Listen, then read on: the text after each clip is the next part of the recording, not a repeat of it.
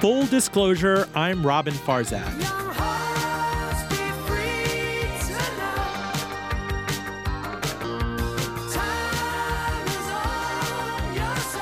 Money, it's not just about saving. There's also emotional things. Divorce happens. It happened to me. I mean, there's so many complicating factors, parents and inheritance and taxes. Everyone's personal finance. The one thing I always say is it is truly personal. Lauren Young, Reuters wealth editor on saving, investing, shutdowns, and the overall meaning of financial life. Hours for the hour. Do stay with us. Full disclosure is made possible by Evo Advisors, helping busy professionals who have more than a 401k plan to worry about. Evo Advisors, offering clients financial advice, fiduciaries for families at evoadvisors.com. And by Performance Food Service, a proud partner of Virginia restaurants and food service establishments, with more than 13,000 associates in 75 locations nationwide. Online at pfgc.com. Joining me from NPR New York, my esteemed guest, Lauren Young, the wealth editor at Reuters. She's celebrating 2 decades in financial journalism. Lauren and I worked together at BusinessWeek and at the dearly departed late, great SmartMoney, the magazine of the Wall Street Journal. How are you, madame? I am good, Robin Farzad. How are you? I love having you on. As I've introduced you to the world, you are my big sister of investing. You paved much of the way for me in financial journalism. We worked together. We sat next to each other. We interviewed a lot of the same people, co-byline stories, and I am so touched that you would still come on my show even after you have 3 trillion Twitter followers. Oh, well, Robin, for you, for family, I'll do anything. Oh, shucks. I was also at Robin's wedding. He didn't tell you that. And his mother is an incredible cook. Thank you. So that would not make you a big macher. Would you be a macherit? Macaronum? I don't know. Macarena? We always digress. Talk to me about your current iteration, where you are now at Reuters, and covering wealth as you are in wealth management in the industry in this post-Great Recession, post-active management world. Clearly, you and I have talked quite a bit about the huge revolution in ETFs and in indexing. We'll get to Jack Bogle, the dearly departed Jack Bogle, later on. But what is it like now in this world? Well, there's a lot out there, but I don't think a lot of it's very good in terms of personal finance coverage. And the landscape has been decimated in a lot of ways. There was so much good stuff about 10 years ago being written, and I think that people were listening. But now the quality of personal finance journalism and the information that's out there, I hate to say it just seems like at a lower level. And I'm not that enthusiastic about the advice that people are getting. I mean, you just saw it with the government shutdown, Robin. 800,000 federal workers who didn't get a paycheck. And the number of people who had to go seek out, food stamps or go to food banks and set up GoFundMe sites, which we know were not kosher. It's very alarming that people aren't saving, even though we've been telling them forever, you got to save for a rainy day. You've got to have an emergency fund. It didn't happen, and it's really scary. Well, frankly. It points to, I think, the central paradox of the Great Recession for me is it finally was a humbling for everybody. I mean, you saw, I think there was a Fortune magazine headline that said the Great Reset, or this would be the end of the standard of living bubble. And yet, we had overextended ourselves. The Fed had to come in and bail out the system and throw trillions of dollars at it. But instead of saving more, I think we were induced to spend more because consumption is such a big part of this economy that the Federal Reserve and the banks wanted us out taking new mortgages, wanted us expanding credit. The consumer had to come back because it was 2/3 of the economy. And net, 10 years after the market's bottom, I see a Market Watch stat that says 25% of families making $150,000 a year or more are living paycheck to paycheck. That blows the mind. Yeah, and I think that aspect of and I don't blame people. Let me just say that I don't, because we are enticed in so many ways to spend, and it's really hard. But I wonder, while I'm sitting here talking to you, Robin, I'm wondering like the Marie Kondo effect of this woman, this cute Japanese woman who's come and told everybody to start tidying up their lives, to only have 30 books, to throw out their stuff, to fold things a different way. I wonder if there is going to be some link with saving and with the mindset of having less and saving more. Because if you're spending less and having less, where's that money going? It's just a thought. I have no idea. I've never spoke to the woman, but you should interview her and find out. I'm quoting Steve Adcock in Market Watch in his story on high-income earners and the paucity of savings. He cites a Nielsen study in that 25% of families making $150,000 a year or more are living paycheck to paycheck. 1 in 3 earning between $50,000 and $100,000 need their paycheck to survive, their next paycheck. For those earning less than $50,000, that percentage increases to half. And then he writes, that's not a big difference, folks. No, all of it is, most people don't have more than $1,000. They don't have $300 that they can just tap if there's an emergency, if they have to fix a tire or something. So, and $300, that's nothing. And not nothing, but it doesn't take a lot to save that, I think. It's just we really do, as you mentioned, live in a culture of consumption and spending, and there's not a lot of incentives. And interestingly enough, we recently wrote a story about this, but there's been other stuff out there. Prudential, the big insurance company, has been working with companies. They do benefits, retirement plans and stuff, but they've been working with companies to help them create emergency savings accounts for workers, which I think is really interesting. The same way that 401k works, so it's automatic. It comes out of your paycheck. It goes into an account, and you have access to it. Because what we're finding is that in times like this, and you read it story after story in the government shutdown coverage, that people were thinking about raiding their retirement accounts. And it's bad because it's bad for just retirement savings in general, but there's also penalties and fees that you have to pay if you do that. So it hurts you both ways. Think about how Orwellian or redundant that sounds, emergency savings account. And I don't mean to wax elitist with this, but savings should just be savings. I mean, if a little kid's asking his parents, if you're afraid of losing your job, could you buy job insurance? Well, job insurance is supposed to be savings, right? You're supposed to garnish your own wages. You're supposed to husband some money, put it aside for a rainy day scenario. A lot of people got walloped by this when millions and millions in the course of 10 months lost their jobs in the worst of the Great Recession, and they had to make mortgage payments, they had to make car payments, they had to prevent default. It seems like this is basic personal finance 101 that's kind of, it's elusive for everybody. One of the fascinating things that came out of the Great Recession, too, and it took a lot to kind of think about this, but it makes perfect sense, is that people would not, as we know, pay their mortgages, but they would pay their car payment because your car, you need your car to get somewhere, you need your car to get to work. And your house, it's going to be a lot harder for them to take it out from under you, which we saw, did happen in terms of foreclosures, but it takes a long time. It's just fascinating kind of the thought process of where your priorities are in terms of how you're paying for things. But I do agree with you, Robin. Emergency savings, it sounds Orwellian and redundant, and I don't like it either. But I like to think of it as like buckets of money that you can tap in different places in different ways. And I don't blame people either because, truth be told, cash has been you're getting nothing on it. So why would you keep your money in cash?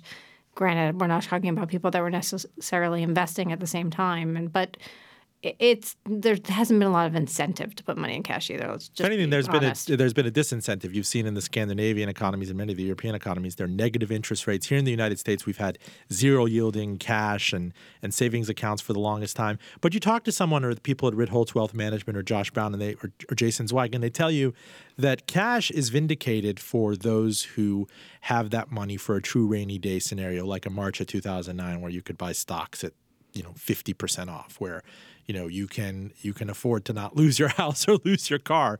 It seems that people forget that things can and do fall apart. But this is such a micromanaged economy by the Federal Reserve and the banking system that we don't really have true collapses all that often to remind people. You're absolutely right. But then those true collapses come and we say the sky is falling, the sky is falling. And then people, they pull out their umbrellas and they shield themselves for 5 minutes and then they forget. Lauren, you talk about the paucity of good, personal finance coverage. Obviously, a lot of the sector has been eviscerated. We were no strangers to the layoffs at BusinessWeek. SmartMoney, the magazine of the Wall Street Journal where you and I met at the turn of the century. I always like to say that, in 2000 when I first met you. That has disappeared. That was sold by Hearst to the Wall Street Journal, to Rupert Murdoch, who then kind of folded it into Market Watch or other things. Money Magazine, I don't know what the use is. Occasionally when I see it in a dentist's office, it doesn't have the applicability to me that it did, say, in 98 or 99 when I'd pick it up at the beginning of the year and look at the best funds for the next year. Fortune was just sold and flipped to somebody else. I don't know if Kips or Worth is out there. Yahoo Finance might be in play again.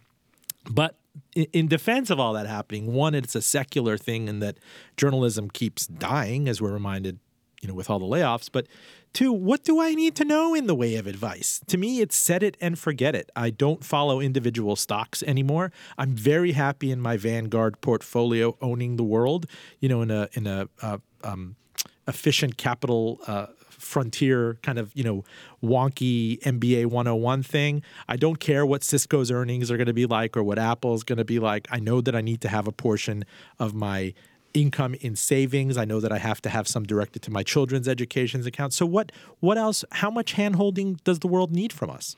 Well, I think people need hand-holding in terms of having somebody they can trust, because the inertia is really the worst thing for anyone, and it's so prevalent.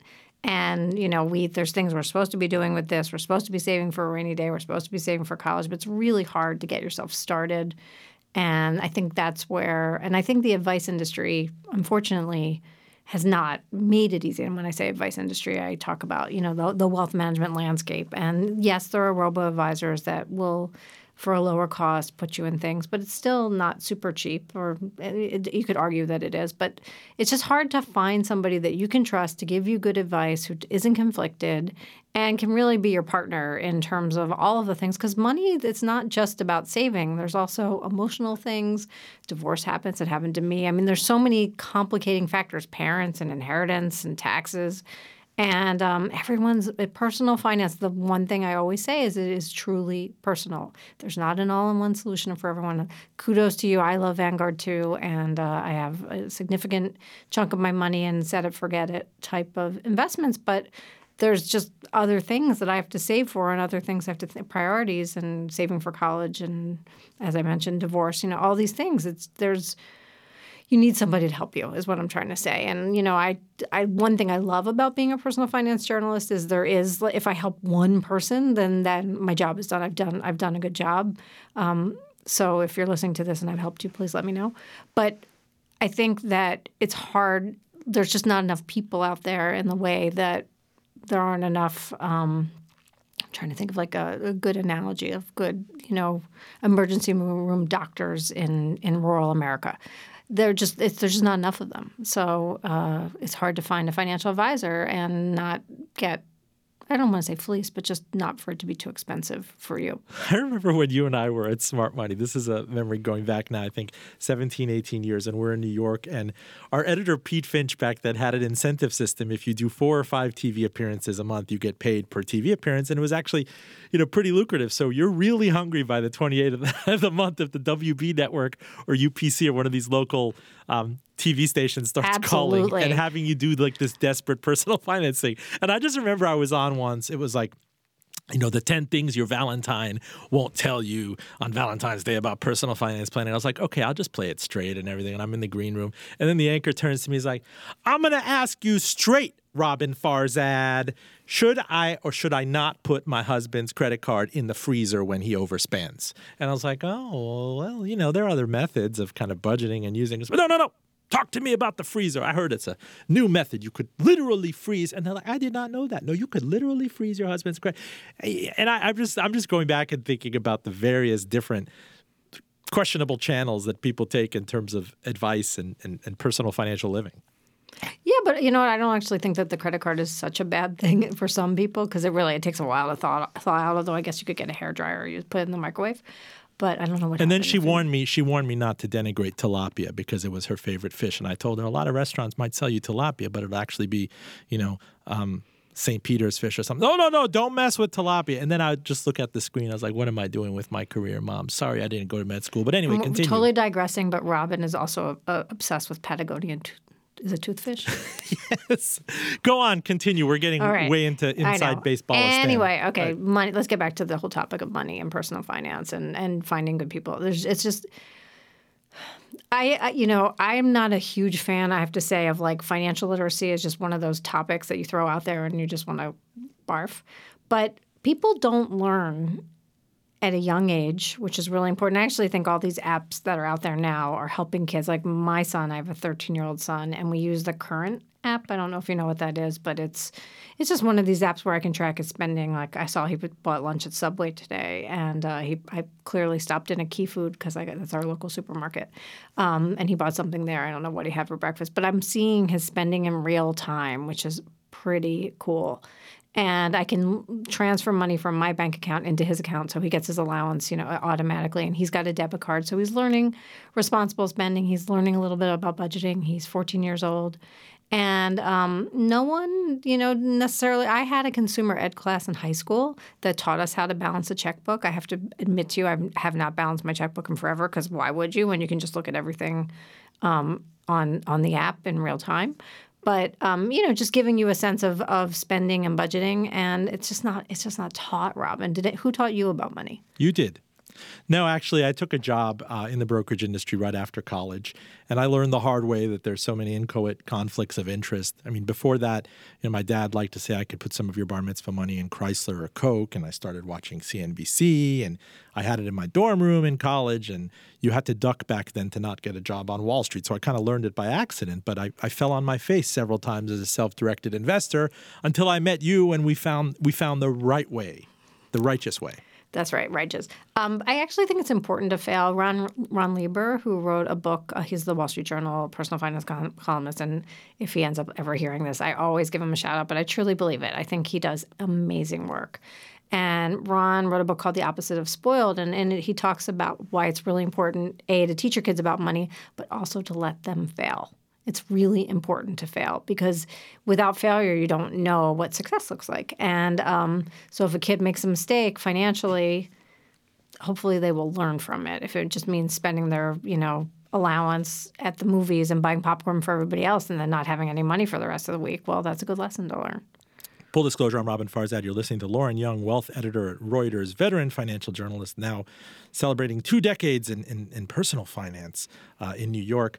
I do have a question for you, to the extent that we are approaching that generational market low of March 9th, 2009. People have asked me when they were throwing new normal around back then in PIMCO and Mohammed El-Arian, and it was in if you do a Google search of how many times that was invoked in the financial crisis and the Wall Street meltdown, after everything rallied, 5 years following that, I still get the question, and I like to pose it as a Rorschach to some guests, when was it ever normal? When was it truly normal? When have we had a situation where stocks weren't overpriced or wildly underpriced? We didn't have the Fed at emergency rates or emergency stimulus or emergency very high rates to choke off inflation, or an exogenous shock or a missile crisis. Have we ever had a baseline year of normalcy in the U.S. economy in your memory? Oh, absolutely not. I mean, go back. You can start with tulips, or you can, start with coins or whatever it is. No, and go back to other. I haven't studied monetary policy in ancient Rome, but I think that there's always something that's going to be overpriced and underpriced. So there's never, unless you recognize that that's the new normal, then no, I don't think that there's ever been a time. Do you think there's ever been a time in U.S. history where— It's interesting, the answer you get from people. And one of my most influential professors was Mr. Lutness in high school. He taught me my first economics class. And when he came to visit me, he and his wife had retired. They'd gone up in an RV up the coast, and they stopped in Virginia. And I said, what is normal? He goes, normal for you is the week you graduate from college. And you have, your debt balance, how the economy is, what the job market is. To that extent, the people who had the misfortune of graduating in the autumn of 2008, their normalcy is necessarily, PTSD. They're going to be very careful about spending. They're mindful of having to live with their parents in their 20s. And everybody will always carry that normalcy with them. For me, I graduated in 1998. I went straight into the brokerage industry, took my Series 7. Russia starts collapsing. You have LTCM, that collapse. The emergency Alan Greenspan interest rates, and then the internet bubble swells massively in 99. So that will always be my— Those were such good times. My branding. That swelling internet bubble was so much fun. I do miss that. I mean, that wasn't new normal, but that was kind of like the old awesome. Oh, but then the collapse of it and everything that quickly fell apart in our industry now, that's been in a kind of a throes of a 20-year decline. But I do pose that question to you, and I'm sure you are asked at cocktail parties. When was it last normal? Yeah, and I agree with you. I personally don't think it was ever normal. So there's always something. If it's not one thing, it's another. There's always something and that's what makes it interesting too. And honestly, I think I don't like normal. I like weird. When we came to the United States in the late 70s from Iran in the early 80s, we were used to being able to go to the bank and get a savings loan or a CD or a savings account in the teens, and they'd give you a toaster or a blender or something like that. And that's just not something you'd see today. And my parents still lament it. They say, how is it that you're not paid for savings in your country? And I try to turn around and say, well, the banking system is intensely micromanaged by the Federal Reserve now in interest rates. It's like, water level management at the Tennessee Valley Authority or the Hoover Dam. And they say, do you think it's normal that interest rates have been around 2.5%, and they were close to zero for the longest time right now? Do you think that's fair to us and other people who want to save money? No, it's not fair, but nothing is fair in life. Life is just not fair. But maybe there was another investment that they could have done really well on. Interest rates, it's fascinating to me because been saying for so long that interest rates are going up, they're going up, they're going up. And they crept up a little baby bit, but they really haven't gone up that much. Relatively, they're still near historical lows. We're in the process of buying a home, but we can't get a mortgage yet because it's new construction, so you can't get it until you have a certificate of occupancy. And my husband is every day he tells me if rates went up, they went down, and you just got to chill. There's nothing we can do about it. So, but you could get a rate lock, but it's expensive, and I'm not doing that. I don't know. Do you? I think there's a deeper issue just in terms of the Federal Reserve and their interplay with the economy and their interplay with rates, but it's not just about interest rates. That's not the story. The story is a much bigger one of the U.S. economy and what it looks like right now. And I have to say, I think things were going swimmingly, and it looked like 2019 was probably poised to be a pretty good year because it's a very, very tight labor market, as you know, and there are more jobs out there than bodies to fill them. But I am worried, Robin, frankly, about the shutdown. I think it's going to have an impact on first quarter growth, and I think it's changed people's perceptions about being able to get things done. And how do you feel about it? Does it worry you at all? I think about it, and I see we have a contractor friend here who I think works with the SEC and other departments on a contractor level who's never going to be made whole for the 3 weeks that he missed out of income. It's not like they're going to go back and say, okay, we're going to make this good again in the 3-week grace period. He's a contractor. He gets lost in the mix. There are various I can't janitors. Believe the number of people that are in that situation. But I think it's so upsetting. The fallacy is so many people think that this is kind of limited to, okay, national parks, national monuments, and the Beltway. It's not my problem, but I'm curious to see what the ultimate ripple is when we get full quarterly and half-year numbers that come out. I was in D.C. a couple of weeks ago to do C-SPAN and, stayed overnight and everything, and it just felt like a ghost town. The Beltway, there were fewer people on the Beltway. Maybe it needs that every now and then, but it's certainly not fair. And if it's something that keeps happening, frankly, I was surprised that more people weren't up in arms about it, that, you guys are playing this game of chicken and holding up my livelihood. And it speaks to what you initially brought up, that very few people have enough savings to tide them over even for a week. And I think you know this already, but the tax implications of the IRS being shuttered basically for 3 weeks are pretty big because there's all of this guidance from the Tax Act that is from last year that is coming out, and people have to digest it and understand it. And like all of these kids were literally, their financial aid was being held up because they didn't have the right forms from the IRS, and just there's so many. It's all so connected and complicated. And when you shut down the government for 3 weeks, it really messes things up. Lauren Young, I have another one to throw at you, and I read about this in Business Insider by way of information from the UK's Office for National Statistics and the San Francisco Fed. Unemployment those people. Right. Unemployment is indeed at record lows both in the United States and the UK, but, quote, involuntary part-time work is at least 40% higher in both countries than it was a decade ago. The structure of the labor market has fundamentally changed, and what we used to think of as, quote, unemployment has been replaced by mass part-time work, much of it unwanted. Gig economy jobs are to blame, according to Rob Valletta of the San Francisco Fed. I'm sure you hear a lot about this. What do you think? So, yes and no. During the shutdown, there was a good story in the New York Times about a woman who was driving, an Uber driver, I believe it was in Milwaukee or Minneapolis, one of the M cities in the Midwest. And, she wasn't getting much business, but her car was an asset and she wanted to use it to see if she could be making some extra money while she wasn't being paid. So I love the idea of people having a side hustle. I love the idea of people being able to figure out extra streams of money. But truth be told, it's very hard to find that right gig. And it is worrisome because there are tax implications that people don't really understand when you have a job like that, because you're not putting money away for taxes, and then you get hit with a huge tax bill and all of the depreciation and things from whatever assets you're using to do your job. So, I don't disagree that it's worrisome. I agree that it's worrisome, to put it in the positive spin. But there's still something in me that likes the idea of people, and particularly in America, which is so entrepreneurial, and a lot of cool businesses have been started as a side hustle. So I wouldn't want to quell that. But granted, though, you do have to take this 4% unemployment rate, and we're taught about the natural rate of unemployment and people dropping out of the workforce. You have to take it with a huge asterisk or a grain of kosher salt.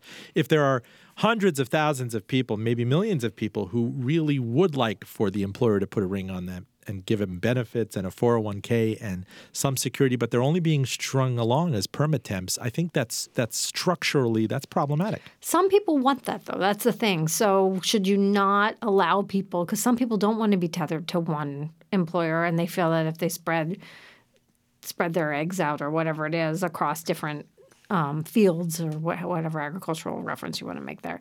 It was a bad analogy. But anyway, some people don't want to be tethered to a company. But fundamentally, Robin, I know someone who was recently laid off. She's in her late 50s. And, where is the health insurance going to be for her for the next, 8 years until 7 years until Medicare kicks in? So I more than anything, benefits-wise, and I know this is what the whole premise of Obamacare was supposed to be, but I do worry because health care is such a huge suck. I worry more about health care than I do about retirement savings. I think people can figure out that. But healthcare, if you have an emergency or anything, we know that people spend more money on healthcare in the last year or years of their life than they do in all the other years combined. Well, to that end, talk to me about healthcare. We see Kamala Harris, who's effectively declared for president in the 2020 election, coming out and saying that Medicare for all does sound like a good idea. That would have been taboo and exotic just 6 or 7 years ago. Do you remember in the debate over Obamacare, the boogeymanning over what was called the public option? Could you imagine that the public option was something that you could invoke on TV and make people be scared that, there are going to be death panels that come around and decide the public option is going to force it down. And on the flip side, Robin, let's just throw it out there. And what do you think about mandatory retirement at 70? I mean, so they go hand in hand, right? Or if people can and are able to work longer, then theoretically they could have healthcare coverage. No, but seize on this concept of healthcare because it is the lament. And look, I've now been a forced entrepreneur ever since I got off the grid and everything and moved and did this on my own. I know what COBRA costs. I know about the bad options that we have through the exchanges and everything else. And I interface with other entrepreneurs, and this might sound obvious to people out there, but it is the biggest lament out there. I know. That's why I said it. But we still have this vestige of you are tethered to healthcare by dint of how good your employer is. And there'd be much more job mobility and less friction and people being able to ultimately be more productive and happy in the workforce if healthcare broadly was untethered from the job experience. And I'm not even talking about a public option necessarily, but why is it that I can only get into certain healthcare plans if I'm a member of an enormous corporation? And it shouldn't be that way because it's all about, as you know, big companies have group rates and they spread out their risks among a large population. So why can't we lump That's fine. together? And when you were union steward at Dow Jones, I remember you'd fight every year when they'd come back and nickel and dime us more for out-of-pocket visits. We didn't pay for healthcare when we started our job. It was automatically part of our benefits package. Can you imagine that? Right, but then it crept up back on you, and it happened to us at Bloomberg. They gave us a great Empire Blue Cross Blue Shield plan. You didn't pay a penny for it until the cost became so big that they started saying, well, if you want to keep it, you have to submit to a blood test. You have to have the nutritionist come visit you. You have to promise to be on a plan. And then they incented good behavior with it. My point to you is that even when we were part of a huge sprawling corporation, it didn't ultimately give us leverage. We were lamenting every year in the union meetings that we are just paying ever more for ever less. Right. And I mean, that healthcare and as well as educational costs, I'll just throw in there, always outpace the price of inflation. So unfortunately, and so now you turn back and say, well, the industry is flawed because have you visited an emergency room lately? Do you know how much money it costs? Do you know anesthesia and why it's not covered most of the time and people get socked with this unexpected bill? I mean, that system, the healthcare system itself and the way we deliver healthcare in America is broken. So, and that is why it is so incredibly expensive. I'm not saying, so there's supply and demand. The supply, while we do have I would say the best healthcare in the world, I don't know if you agree with that. The supply is good, what's out there, but it's also very, very costly for a bunch of different reasons. And we know that the demand is more than we can deliver. And you see it underscored a lot is that the outcomes we pay for the huge overbalance that we pay versus countries like Israel and Japan and others, we get poorer outcomes for the dollars that we pound out. Absolutely. So I don't understand something, and I don't know if you ever think about it, but in the subscription economy with the explosion of things like Amazon Prime, why isn't that something that you saw that when Berkshire Hathaway and JP Morgan and I think Jeff Bezos, they put their heads together, why can't that legion of subscribers Amazon and an interesting pool come out and they've disrupted so many other things. I wonder why they can't disrupt healthcare costs. And you saw that byline. I don't know who did it a week or two ago that she reported about her $20,000 emergency room stay, and she went and wrote a Medium blog post about it. And then the hospital was so embarrassed that they brought it down to $200. Right, and so the fact that the hospital, it's not just about embarrassment, but there's many facets to this, but people don't understand and they'll just pay instead of challenging things, or they don't know what mechanisms and what levers to pull to challenge the costs. And yes, there's supposed to be all this cost data out there. It's supposed to be transparent, but it's not. So getting back to your question, though, like why can't there be this disruption, a Google or an Amazon, Bezos, Buffett thing? I have to say to you, Robin, I don't know the answer. I mean, I would like to think that there are super smart people that are thinking about this all the time, but I don't know them and I haven't talked to them yet. So I think you should bring them onto your show and figure that one out. But it's because healthcare is so personal, like personal finance in some ways, there's not an all-in-one thing. You can't say to everybody, like, you're going to take this medication, you're going to walk this many steps a day, and you're going to be healthy. It doesn't work like that. There's chronic illness is, rampant in our country, and people some of them just have really bad genes. They just inherit stuff. Lauren Young, were you just at Davos? I wasn't at Davos this year, and I'm actually glad that I wasn't. I have been, and I have to say it's kind of cool to be hanging out with the world's elite. It's beautiful there, and the food is really good. And it's kind of interesting. I mean, but at the end of the day, it also can feel like a lot of talk and, a lot of people thinking about things and talking about things, but how that leads to effect and action, sometimes it depends on the topic and the area, but it is cool, I have to say. And what's interesting about Davos is when you walk around the meeting space, you'll see like Mark Carney from the Bank of England just chit-chatting with Steve Schwartzman or whoever it is. So there's all these financiers talking with these government types and then entrepreneurs and, Bono's running around. So, and I guess Matt Damon was in our studio. People were telling us for Reuters for our show that we do every morning. So it's kind of cool. And I have done some good source discussions there. And as I said, the food's really good. Also, there are a lot of freebies in Davos. I got a lot of cool winter hats.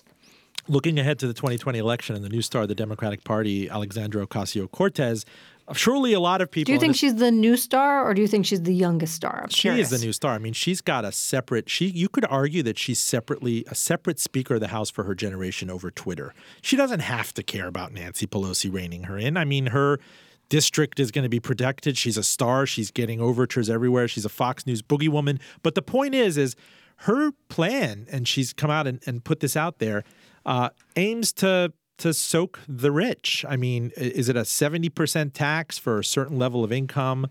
That things that would have been taboo just a few years ago are actually part of the progressive platform now. It says the marginal tax rate to 70% on income above $10 million, which would affect only 0.1% of U.S. households. Elizabeth Warren, the other star, has suggested a wealth tax, which would tithe the net worth of the very rich at 2% for assets above $50 million and 3% for those with more than $1 billion. There are estimates, and I'm quoting Wired magazine, that Warren's tax could generate $2.75 trillion in revenue over a decade. And the world has been abuzz about this, especially after the Piketty book came out years ago. That, and I'm sure that people were immediately asking you about it. Is there going to be a scenario with pitchforks in the street, income inequality, wealth distribution is so unequal now that is there going to be kind of a violent snapback? I don't think there'll be a violent snapback, and maybe I'm naive or maybe I'm just too old. Because people, we a nation founded on ideas about wealth and about money and entrepreneurship, and all of these things have been discussed. And there's been, obviously a wide rift between the rich and the poor for a long time. And has it gotten worse? In some ways, yes, but in some ways, no, too.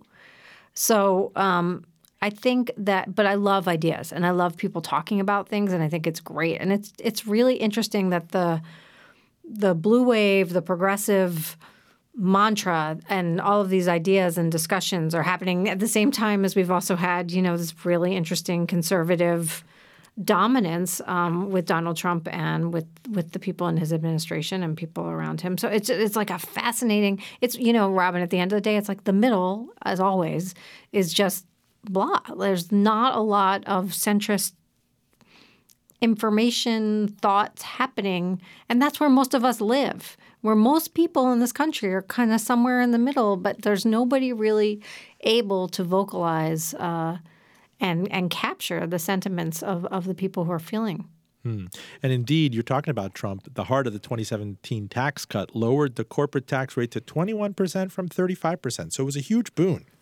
And yet 85% of the companies that were surveyed this week said that they haven't really made big changes. And the fact that you still see people, I gave that $150,000 statistic earlier, that are not able to come up with $1,000 in case of emergency, or that other stat that went around, $400 in case your car breaks or there's a leak in the roof. I mean, so many people out there are living paycheck to paycheck, and that's not consistent, one, with unemployment at a 40-year low, below 4%. Inflation being tame, a stock market being near all-time highs, household wealth being near all-time highs. There's a huge disconnect in that right there. That's what confounds me. And that's why I keep coming back to, I just don't understand. Like, something's broken in the supply chain of how we fund our future and how we live our lives, because it makes absolutely no sense. You said that $150,000 statistic. How can those people not have the money that they need in an emergency is astounding to me.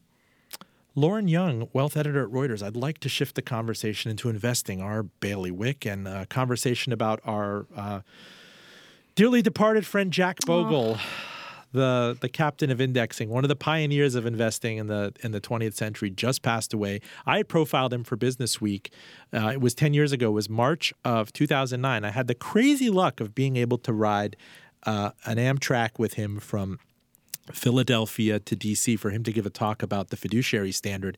And he turned to me, and I cannot make this up. He goes, Robin, what's going on right now? It reminds me, the opposite of it was in 2000 when I went all to bonds. And I'm not a market timer, but, I think that this is just a great time to be all in stocks. Otherwise, if we're all eating cat food, it's all of us eating cat food. But I don't think the Fed's going to let that happen. I mean, this is just really overdone. As you know, the market fell back to 1996 levels by March of 2009, and it turned into a generational buying opportunity. I think it's tripled since then, and that's my big memory with this guy who was so soft-spoken. As you remember, the gimmick was you'd meet with him in New York, and if you wanted to meet at the Princeton Club in Midtown, he'd always make a point of stuffing freebies into a napkin to take with him on his car ride to CNBC. And I was like, you don't need to do that, man. You're a millionaire several times over. But it was the point that even wealthy people should be thrifty. So thrifty and so eloquent and so charming. And I mean, he definitely had his stump speeches. Let's say there were like catchphrases, casino capitalism, and, he just had all of his things that he would say over and over, un-American, because people used to call indexing un-American, and they would say it was un-American. But he was real, and he was very on point and on message. But was he eloquent.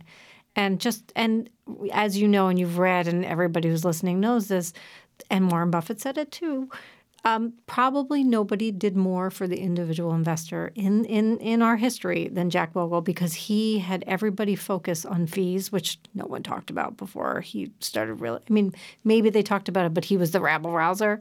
And by having people focused on fees, it drove down costs. And it's not even Morningstar, I think, tried to put a number on it, but it's pretty impossible. Well, let's go back and explain it for our listeners. It's a public radio audience. Go back to the mid-1970s, right? And time was, I even remember when I was investing with my bar mitzvah money in the early 90s, is you had to call a broker.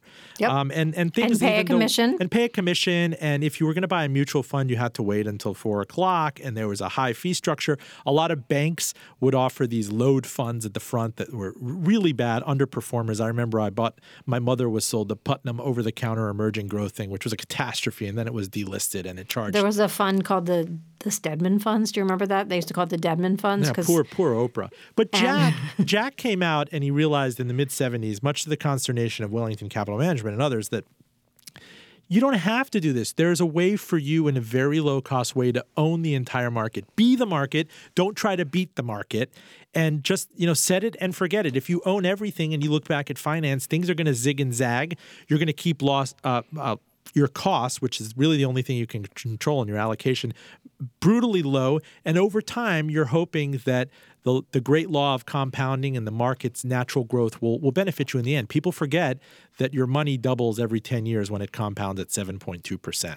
Which is the Einstein theory, the beauty of compounding. And then the market, as we're told, is over the long haul in the 20th century, done around 9.2% a year. And he believed that this was everybody's almost democratic right. Right. He wrote a thesis while he was at Princeton, right?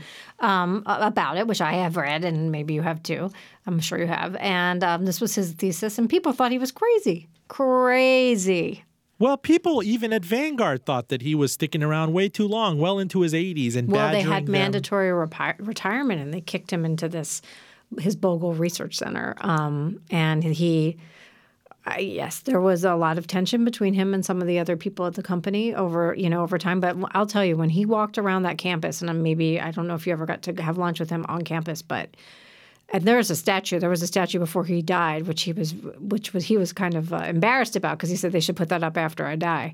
But there's this beautiful statue of him in the middle of the Vanguard campus in Valley Forge, Pennsylvania. But when he walked around the complex and would eat lunch in the cafeteria, people, they revered and still revere And if him. you look at the tone with Jason Zweig and the Ritholtz Wealth people and, Ben Carlson and everybody, we kind of revered him. He's almost our patron saint. Look, I don't practice. I call him a friend, Robin. Honestly, I mean, you're not supposed to be friends with your sources, but that man was my friend. And we're not supposed to practice hagiography, but he's always marshaling out these statistics. I mean, the highest performing funds, tricks of the trade, fund of funds. And part of you is thinking to yourself, sir, you're a heart transplant recipient. You can barely hold the pen in your hands because your fingers have become so frail. He walked around with little Ziploc bags with all his pills, and he'd take them out, and there would be a bag of pills, and there would be, it was huge that he had to take, and you'd sit and watch him down them because he had to take stuff for his heart, and I don't know what he was taking.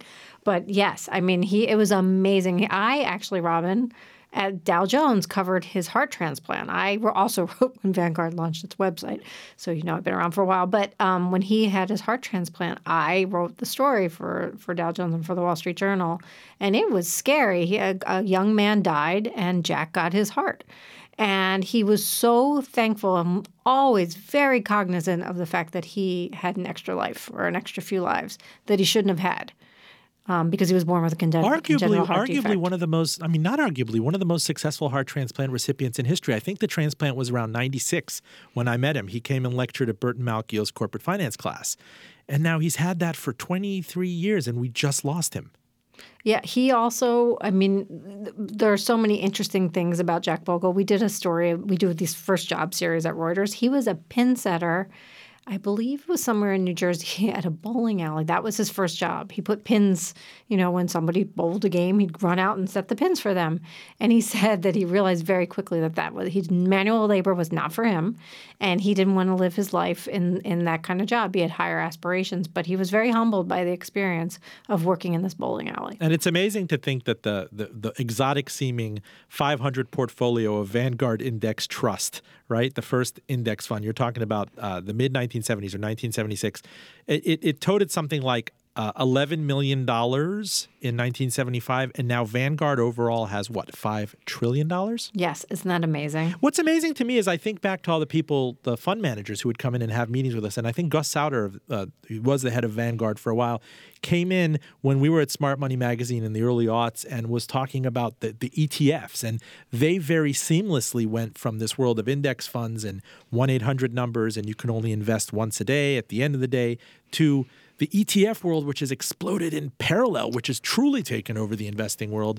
And Jack hated ETFs. He hated exchange-traded funds. He called it casino capitalism, because the difference between a mutual fund is that the portfolio, the way it's set and it's fixed, it's much harder to trade a mutual fund, and Jack did not like trading. ETFs can be traded, they're traded on exchange. They can be traded around the clock. But whether or not— And the portfolios are transparent. True. Whether or not he liked it, what he's done is completely obliterated the commission. Could Jack have ever imagined that Schwab and Fidelity would be like jumping over themselves to bring their costs down to nothing, their investing costs down to nothing? The whole world of investing changed, Robin. I mean, there was a time when fund managers were stars. They were like, the Lady Gaga and the I don't know who you want to say, but the Lady Gaga of investing. And now, name 5 fund managers for me. I bet you can't. I mean, I know you can, but it's hard. They just don't have the reverence, the stock picking mentality, the big swinging of a money manager. It doesn't. No one cares anymore. And I give Jack Bogle a lot of credit for that. And I don't think it's wrong. I mean, it's still interesting to talk to people. I know you said you don't care so much about individual stocks, but Apple reported earnings. It's interesting to know that whether or not people are buying iPhones or if they're buying them in China. It's nice to keep a speck of bacon on the plate. I know you kind of keep kosher every now and then. I don't mean to offend you or your husband. I but happen to love bacon. It's nice, or some people like Jim Cramer call it mad money, to keep a little bit in there to keep you excited so you follow the news. But I actually love wonking out. And it's how the world works. I mean, people buy things, they don't buy things. And why they do or do not buy things, it's interesting to know. Index funds take all that fun out of the conversation. But let me comment just really on the innovation of it. There's one product, for example, at Vanguard, and I'm going to really wonk out on this, but you can comment on how this would have been unthinkable just a few years ago. There's one ETF called the Vanguard Total World Stock ETF. It's one ticker, one liquid stock that trades, that holds 8,800 stocks around the world across so many different countries, holds North America, developed North America, the United States, Europe, Japan, China, emerging markets, Brazil, Colombia. Its annual expense ratio is 0.09%. The category average, which is still low, is 0.40%. I just want to explain to listeners out there that being able to buy everything in kind of one bite like that would have been unthinkable. It reminds me of that scene in Willy Wonka. My kids just read the book, Charlie and the Chocolate Factory, when the little girl eats the piece of gum that has the entire dinner and everything in it. Yeah, was not Veruca. Was it Veruca salt? Or yes. Yeah, I mean, this it's not Veruca salt. It's is it Veruca salt?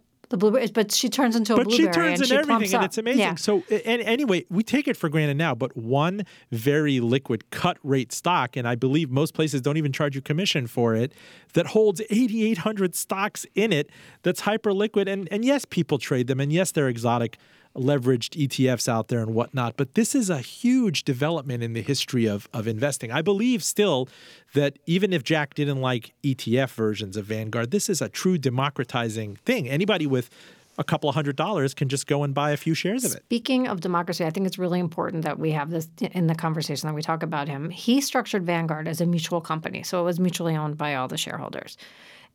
I wouldn't say that Ned Johnson was his arch rival at Fidelity, but Ned Johnson, who is the founder of Fidelity, is a billionaire many times over. Jack Bogle could have been a billionaire had he structured his company differently, but he truly believed that it was about the investor. And look, the man was not poor. He was a millionaire for sure. But he really could have been a billionaire, and that wasn't the way he wanted to live his life. I think of Vanguard as maybe like the biggest kibbutz in the world. The only correspondence I get from them as a customer is, well, we've now reduced the cost of your index fund expense ratio from 0.12% to 0.09%. Congrats and have a good week. And we all own that together. This is not a company that throws a lot of marketing weight around. It doesn't spend on steakhouses and binges and Davos-like events. And that's become cult-like for Bogleheads the world over, that there's nothing to be embarrassed of in thriftiness in investing. Right. I love the Boglehead. There's a whole community of people who are Bogleheads who are devotees, and they would go to an annual conference and meet with him and talk to him. I grew up in Philadelphia, Robin. We have not mentioned this yet. So Philadelphia, to us, Vanguard's the hometown team. That's Vanguard's in Valley Forge, which is right outside the city. And, my whole family are Vanguard investors. All my money growing up was invested in Vanguard stuff. My grandmother, who's 98 years old, God bless her, she's a serious Vanguard investor. And every time I would meet with Jack Bogle, she would be so excited, and I'd always have to tell him that she sent her regards, and he would send his regards back. It's very cute.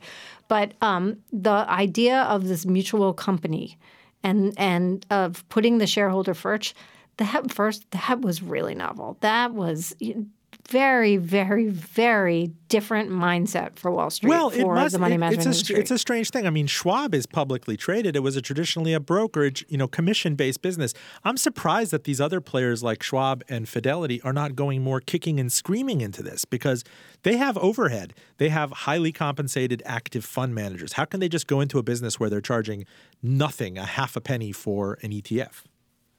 That's the problem. And that's, at the end of the day, when we get back to the earlier part of this conversation about advice and about managing people's money, it's how do you fix a system that is already so far baked, that's already set up in a way that really is disadvantageous to the individual investor? Now, Lauren, one of the problems, and again, it is in the territory of wonkiness, but when you have such an ownership society that is overwhelmingly in passive, not active managed products, where I said it's be the market, don't beat the market. You literally have no choice but to own everything in the index. If it owns, Philip Morris, if it owns defense contractors, Facebook that has had its share of public relations and privacy turmoil in the last several months, this causes a problem in that you see a pullback in shareholder activism when Vanguard is effectively just saying, or BlackRock and others, like, listen, we have to own everything, so it doesn't make sense for us to vote out bad management or to disagree if a company is still denying climate change. Does this cause a diffusion of responsibility when everybody just owns everything and kind of falls asleep? Well, yes, Robin, you set me up for a very simple answer, which is yes, it does. And I think that shareholder activism in the era of passive investing, they don't jive with each other, right? It's really hard, and you rely on these outside firms to help you vote your proxies when it comes time for proxy season to say that this company is good for the environment or bad for the environment or whatever it is. They should stop using plastic straws. There is less incentive for money managers to be activists when they are passively investing. That is true. Freestyle for you, Lauren Young, in the few minutes we have left. What would you like to talk about? I always ask people in the end, what do you think needs more attention now? What's being short-shrifted? Well, I was going to ask you, Robin, what's your biggest money challenge right now? My biggest money challenge? Gosh, I actually think a lot about diversification. I worry if the United States has become, which has been so resurgent since the March 2009 low. Like Jack Bogle, one of his more controversial legacies was the S&P 500 is the best thing you can do, that there's really no point in diversifying. And that's not true. And if you talk to other people, they say the Wilshire 5000 is better. I have, but others are out there saying you should dedicate. I'm constantly confused. My meaning of life question is, what is truly the best that we can do? Is he talking as kind of a 1975 contemporary with the S&P 500? Don't you truly want to own a piece of everything in the world at a low-cost level now that it's possible? And so I think about this. I think about this as a parent. I think about the cost of college. I think about, is private college not worth it anymore? Certainly it's more germane for you as someone with a 15-year-old. So I turn it back around to you. You're the guest after all. Well, I will tell you that having been divorced, I would say that blended families are, which I think half of American families with, half of divorces ending in marriage, that the household makeup of our country is very blended. And it is super, super complicated to figure all this out because You have money coming in from one side. You have money coming in from the other. How do you mix it? How do you match it? How do you deal with the X's?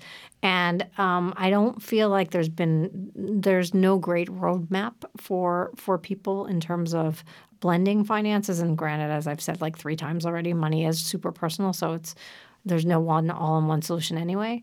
But it's something that I think about a lot because I'm constantly dealing with it with my ex-husband and my current husband and the ex-wife and the ex's current wife, and they're having a baby, and it's just super complicated stuff. And I would love for somebody to help me figure it all out.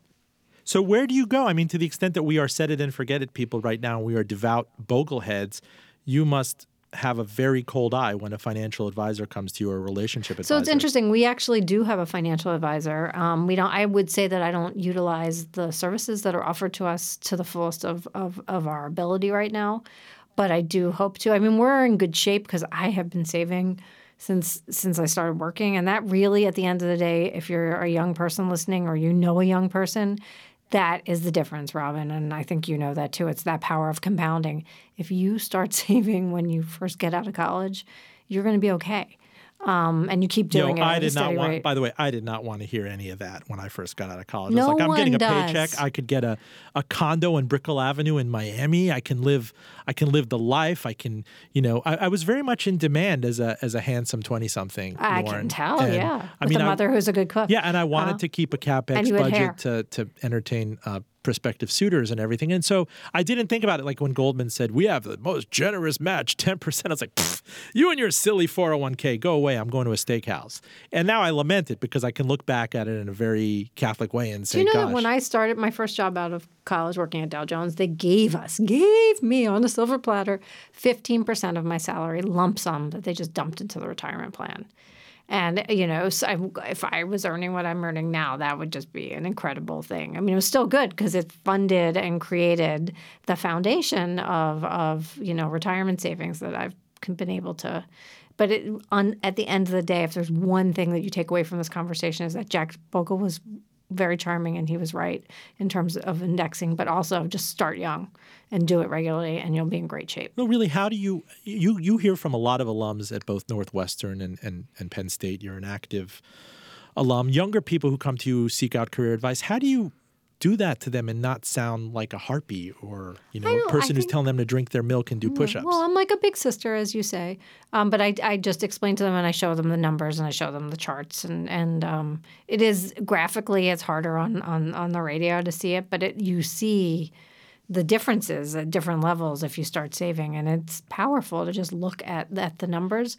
And once you start doing it, you don't feel it because I have so much money sucked out of my bank account every paycheck that I don't even see it. I don't know because I just never experienced having it because it's going to this fund and that 529 and it's amazing, that savings account and then some, of philanthropic stuff that I don't give money away to Penn State and to other places. But I really think it's good to have a money mentor in life. And like you said, I do have young people talk to me all the time, but people don't talk about money enough, Robin, and you probably know that they're more likely to talk about sex than they are about money. But it's good to ask questions. And you know what? Ask other people what they're making, too, because I know what every person who sits around me in the office earns. I think it's really important to know what you're worth and know what other people are worth and how you stack up. Well, I know what you're worth because a very small, $1 million. little-known fact is that Rod Stewart wrote a song about Lauren Young. You specifically look at the lyric. It goes, young hearts be free tonight. Time is on your side. How do you like that for transition? Is time on my side? Because I think we're out of time. We are out of time, but if you tell that to the people who come up to you for advice, that'd be pretty awesome. Young hearts, Lauren Young, get it? Time is on your side? Was that tortured? I thought you were going to go with Forever Young, but I appreciate it. Forever Young. Lauren Young, thank you so much. Wealth editor at Reuters. You are always welcome on this show. Well, I'm going to be back. Thank you so much. My pleasure. Full disclosure. Special thanks to Neil Rauch at NPR New York City. Our engineer is John Valentine. Listen to us on NPR member station WCVE 88.9 FM, on the NPR One app, and on iTunes at Link Full D Radio. We are no-load growth at a reasonable price, always bringing commissions down.